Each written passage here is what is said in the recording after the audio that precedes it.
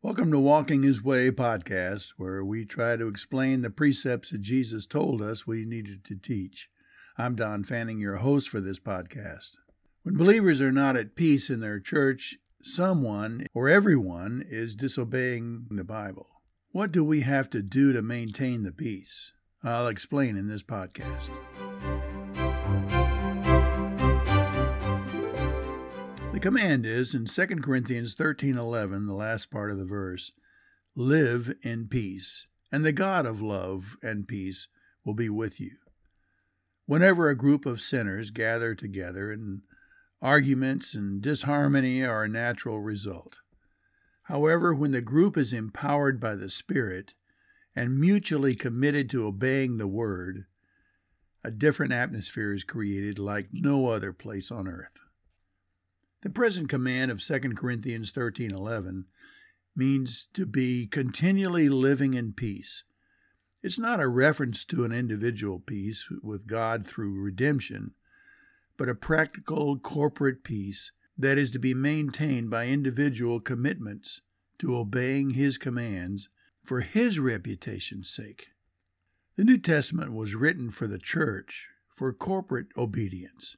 It is how we are to live together, not just privately with the Lord. Paul wrote, "Let us pursue the things which make for peace, and the things which one may edify another."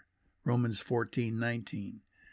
Even in the most contentious relationship between the early Christian Jews and Gentile believers, the objective of the church body was to practice peace. He wrote, "He himself is our peace, who has made both one, and has broken down the middle wall of separation, having abolished in his flesh the enmity, that is, the law of commandments contained in ordinances in the Old Testament, so as to create in himself one new man from the two, thus making peace." Ephesians 2:16. The new man is not an individual believer, but a new body of believers who are at peace with each other as they are at peace with Christ Himself. If Jews and Gentiles can live at peace, any group can. The command is reiterated in Colossians 3:15.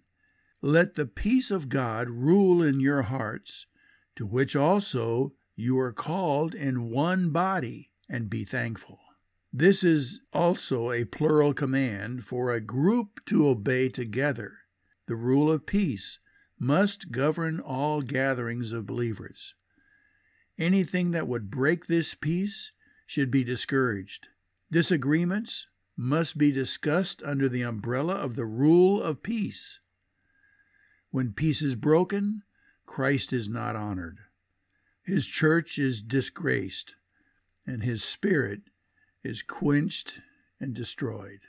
Live in peace might mean giving up selfishness, pride, self-exaltation, conceit, and independence in order to keep peace.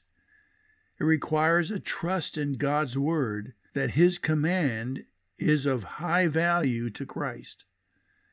Thus it comes with a separate promise: the God of love and peace will be with you.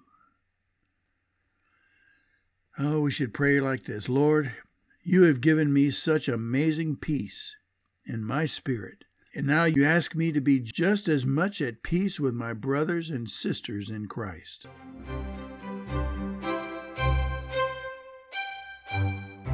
Well, thank you for listening. Let me encourage you to share this podcast with your friends.